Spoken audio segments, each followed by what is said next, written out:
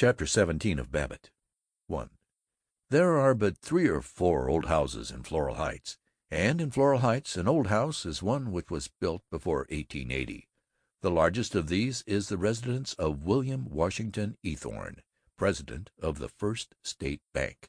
The Eathorne mansion preserves the memory of the nice parts of Zenith, as they appeared from 1860 to 1900. It is a red brick immensity with gray sandstone lintels, and a roof of slate in courses of red, green, and dyspeptic yellow. There are 2 anemic towers, one roofed with copper, the other crowned with cast-iron ferns. The porch is like an open tomb. It is supported by squat granite pillars, above which hang frozen cascades of brick. At one side of the house is a huge stained-glass window in the shape of a keyhole. But the house has an effect not at all humorous. It embodies the heavy dignity of those Victorian financiers who ruled the generation between the pioneers and the brisk sales engineers, and created a somber oligarchy by gaining control of banks, mills, land, railroads, mines. Out of the dozen contradictory zeniths, which together make up the true and complete zenith, none is so powerful and enduring, yet none so unfamiliar to the citizens as the small, still dry, polite, cruel zenith of the William Eathornes.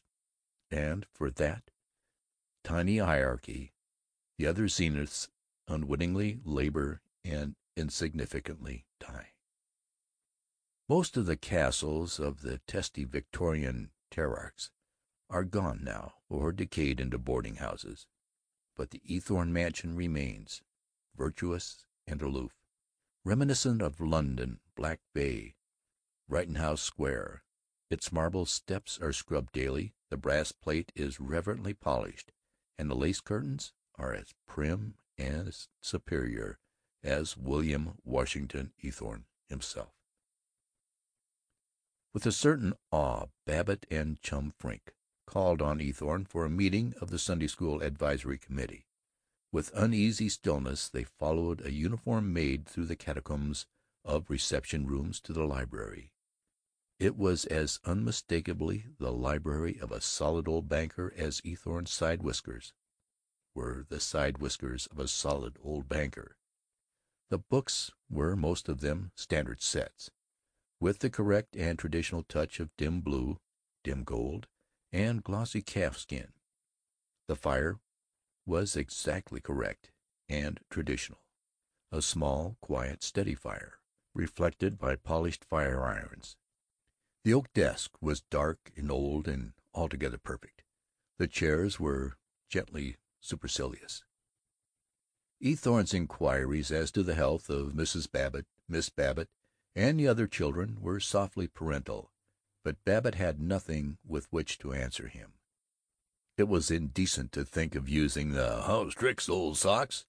which gratified Vergil Gunch and Frink and Howard Littlefield, men who till now had seemed successful and urbane. Babbitt and Frink sat politely, and politely did Eathorne observe, opening his thin lips just wide enough to dismiss the words, "Gentlemen, before we begin our conference, you may have felt the cold in coming in here, so good of you to save an old man the journey. Shall we perhaps have a whiskey toddy?" So well trained was Babbitt in all the conversation that befits a good fellow that he almost disgraced himself with, "Rather than make trouble, and always providin' there ain't any enforcement officers hiding in the wastebasket." The words died choking in his throat. He bowed in flustered obedience. So did Chum Frink. Eathorne rang for the maid. The modern and luxurious Babbitt had never seen any one ring for a servant in a private house, except during meals. Himself in hotels had rung for bellboys, but in the house you didn't hurt Matilda's feelings. You went out in the hall and shouted for her. Nor had he, since Prohibition, known any one to be casual about drinking. It was extraordinary merely to sip his toddy and not cry, "Oh, Mama, this hits me right where I live." And always with the ecstasy of youth meeting greatness, he marveled, That little fuzzy face there, why, he could make me or break me if he told my banker to call my loan. Gosh, that quarter-sized squirt, and looking like he hadn't got a single bit of hustle in him. I wonder, do we boosters throw too many fits about pep?" From this thought he shuddered away and listened devoutly to Eathorne's idea on the advancement of the Sunday School, which were very clear and very bad. Diffidently Babbitt outlined his own suggestions. "I think if you analyze the needs of the school, in fact, going right at it is as if it were a merchandising problem. The course of the one basic and fundamental need is growth. I presume we're all agreed we won't be satisfied till we build up the biggest darn Sunday school in the whole state, so the Chatham Road Presbyterian won't have to take anything off anybody. Now about jazzing up the campaign for prospects. They've already used contesting teams and given prizes to the kids that bring in the most members, and they made a mistake there. The prizes were a lot of folderols and doodads like poetry books and illustrated testaments, instead of something a real live kid would want to work for, like real cash or a speedometer for his motorcycle. Course, I suppose it's all fine and dandy to illustrate the lessons with those decorated bookmarks and blackboard drawings and so on, but when it comes down to the real he-hustling, getting out and drumming up customers, or members, I mean, why, you got to make it worth a fellow's while. Now I want to propose 2 stunts. First, divide the Sunday School into 4 armies, depending on age. Everybody gets a military rank in his own army according to how many members he brings in, and the duffers that lie down on us and don't bring in any, they remains privates. The pastor and superintendent rank as generals, and everybody has got to give salutes and all the rest of that junk, just like a regular army, to make 'em feel it's worth while to get rank. Then, second, course, the school has its advertising committee, but Lord, nobody ever really works good. Nobody works well just for the love of it. The thing to do is be practical and up to date, and hire a real paid press agent for the Sunday School, some newspaper fellow who can give part of his time." "Sure, you bet," said Chum Frink. "Think of the nice juicy bits he could get in," Babbitt crowed. "Not only the big, salient, vital facts about how fast the Sunday School and the collection is growing, but a lot of humorous gossip and kidding. How about some blowhard fell down on his pledge to get new members, or the good time the Sacred Trinity girls had at their Winehurst party? And on the side, if he had time, the press agent might even boost the lessons themselves. Do a little advertising for all the Sunday schools in town. In fact, no use being hoggish towards the rest of 'em, providing we can keep the bulge on 'em in membership. For instance, he might get the papers to course I haven't got a literary training like Frank here, and I'm just guessing how the pieces ought to be written, but take, for instance, suppose the week's lesson is about Jacob. Well, the press agent might get in something that would have a fine moral, and yet with a trick headline that'd get folks to read it. Say, like, Jake fools the old man, makes getaway with girl and bankroll. So I mean, that'd get your interest. Now, of course, Mr. Eathorne, you're conservative, and maybe you feel these stunts would be undignified, but honestly, I believe they'd bring home the bacon." Eathorne folded his hands on his comfortable little belly and purred like an aged pussy. "I say that I have been very much pleased by your analysis of the situation, Mr. Babbitt. As you surmise, it's necessary in my position to be conservative and perhaps endeavor to maintain a certain standard of dignity. Yet I think you'll find me somewhat progressive in our bank, for example. I hope I may say that we have as modern a method of publicity and advertising as any in the city.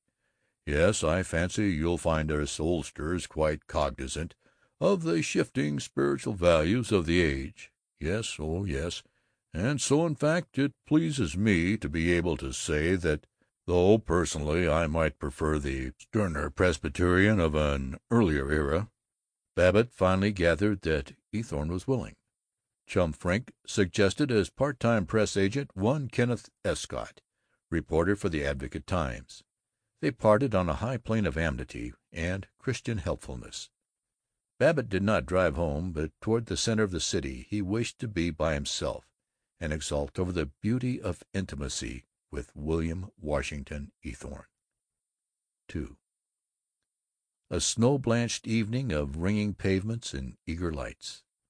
Great golden lights of trolley cars sliding along the packed snow of the roadway, demure lights of little houses, the bleaching glare of a distant foundry, wiping out the sharp-edged stars, lights of neighborhood drug-stores where friends gossiped, well pleased after the day's work, the green light of a police station and greener radiance on the snow, the drama of a patrol wagon, gong beating like a terrified heart, headlights scorching the crystal sparkling street, driver not a chauffeur but a policeman proud in uniform, another policeman perilously dangling on the step at the back, and a glimpse of the prisoner, a murderer, a burglar, a coiner cleverly trapped. An enormous gray stone church with a rigid spire, dim light in the parlors and cheerful throng of choir practice, the quivering green mercury vapor light of a photo-engraver's loft.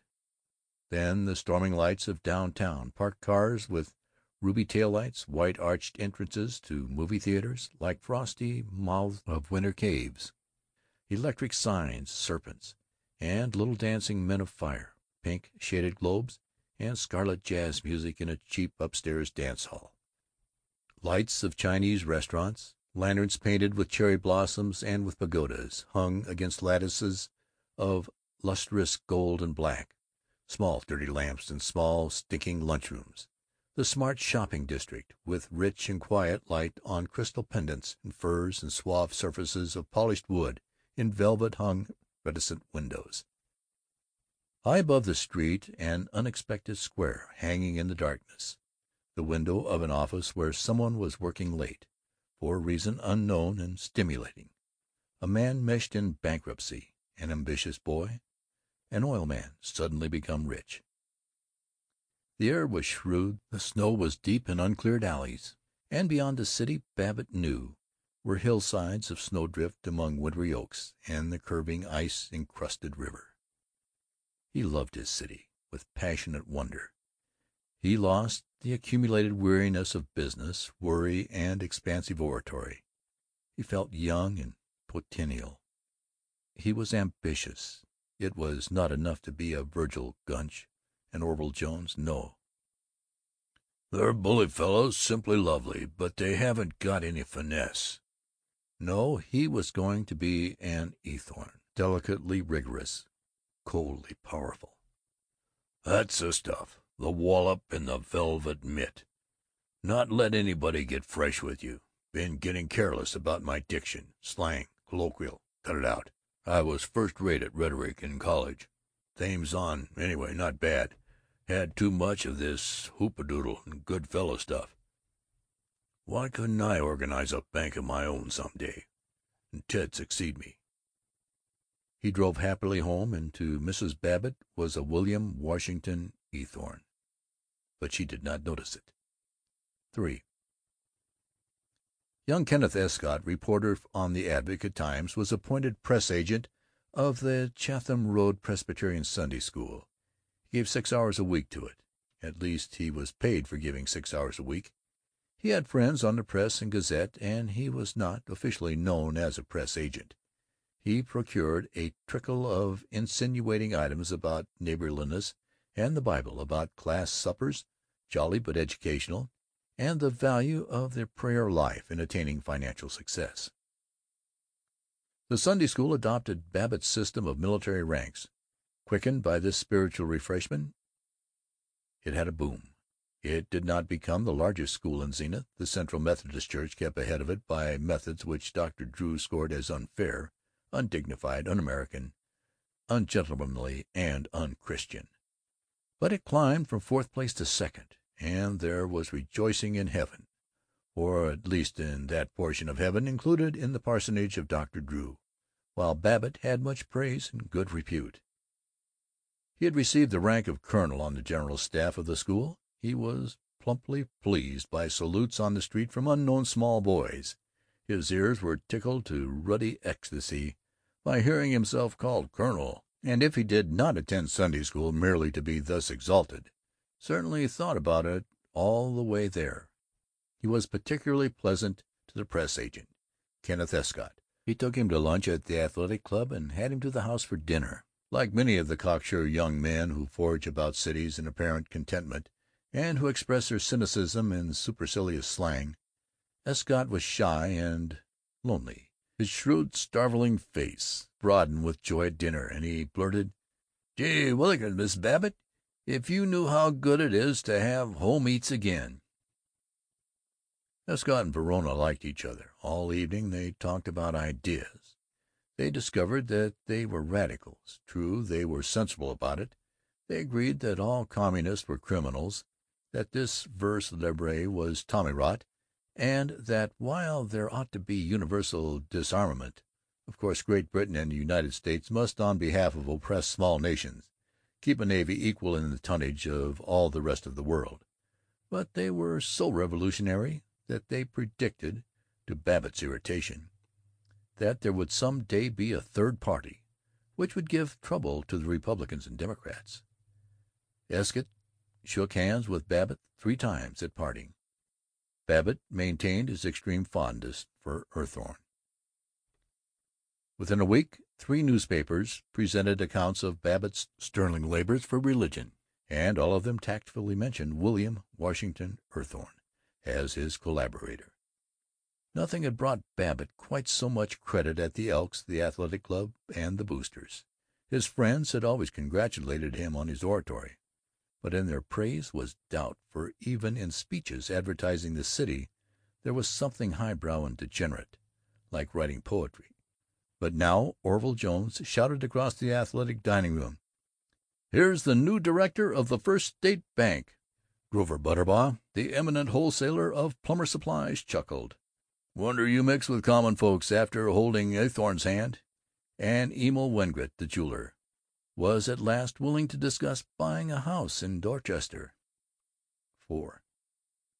When the Sunday school campaign was finished, Babbitt suggested to Kenneth Escott, "Say, how about doing a little boosting for Doc Drew personally?"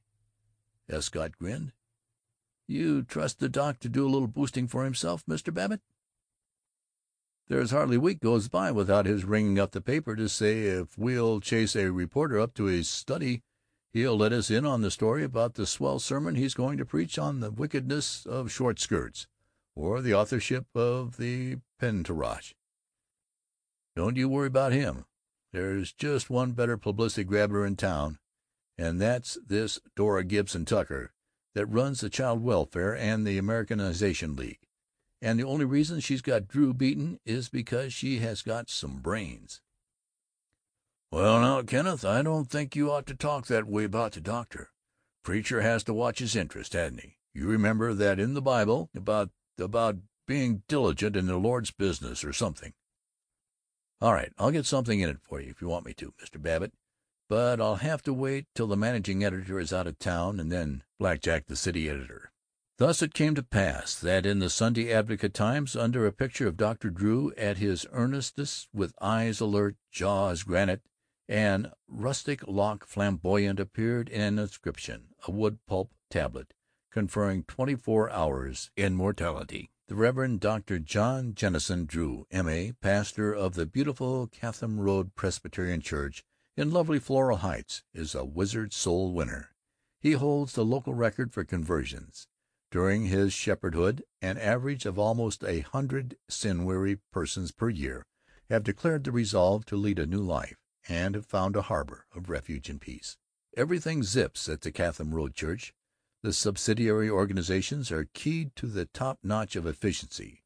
Dr. Drew is especially keen on good congregational singing. Bright, cheerful hymns are used at every meeting, and the special sing services attract lovers of music and professionals from all parts of the city. On the popular lecture platform, as well as in the pulpit, Dr. Drew is a renowned word painter, and during the course of the year he receives literally scores of invitations to speak at varied functions, both here and elsewhere. 5. Babbitt let Dr. Drew know that he was responsible for this tribute. Dr. Drew called him brother and shook his hand a great many times. During the meetings of the Advisory Committee, Babbitt had hinted that he would be charmed to invite Eathorne to dinner, but Eathorne had murmured, "So nice of you, old man, now. Almost never go out." Surely Eathorne would not refuse his own pastor. Babbitt said boyishly to Drew, "Say, doctor, now we've put this thing over, strikes me it's up to the dominie to blow the three of us for a dinner." "Bully! You bet! Delighted!" cried Dr. Drew, in his manifest way. Some one had once told him that he talked like the late President Roosevelt. "And, say, doctor, be sure to get Mr. Eathorne to come. Insist on it. I think he sticks around home too much for his own health." Eathorne came. It was a friendly dinner. Babbitt spoke gracefully of the stabilizing and educational value of bankers to the community. They were, he said, the pastors of the fold of commerce. For the first time Eathorne departed from the topic of Sunday schools and asked Babbitt about the progress of his business. Babbitt answered modestly, almost filially. A few months later, when he had a chance to take part in the Street Traction Company's terminal deal, Babbitt did not care to go to his own bank for a loan. It was rather a quiet sort of deal, and if it had come out, the public might not have understood. He went to his friend Mr. Eathorne. He was welcomed and received the loan as a private venture, and they both profited in their pleasant new association. After that, Babbitt went to church regularly, except in spring Sunday mornings, which were obviously meant for motoring. He announced to Ted, "I tell you, boy, there's no stronger bulwark of sound conservatism than the evangelical church, and no better place to make friends who'll help you gain your rightful place in the community than in your own church home."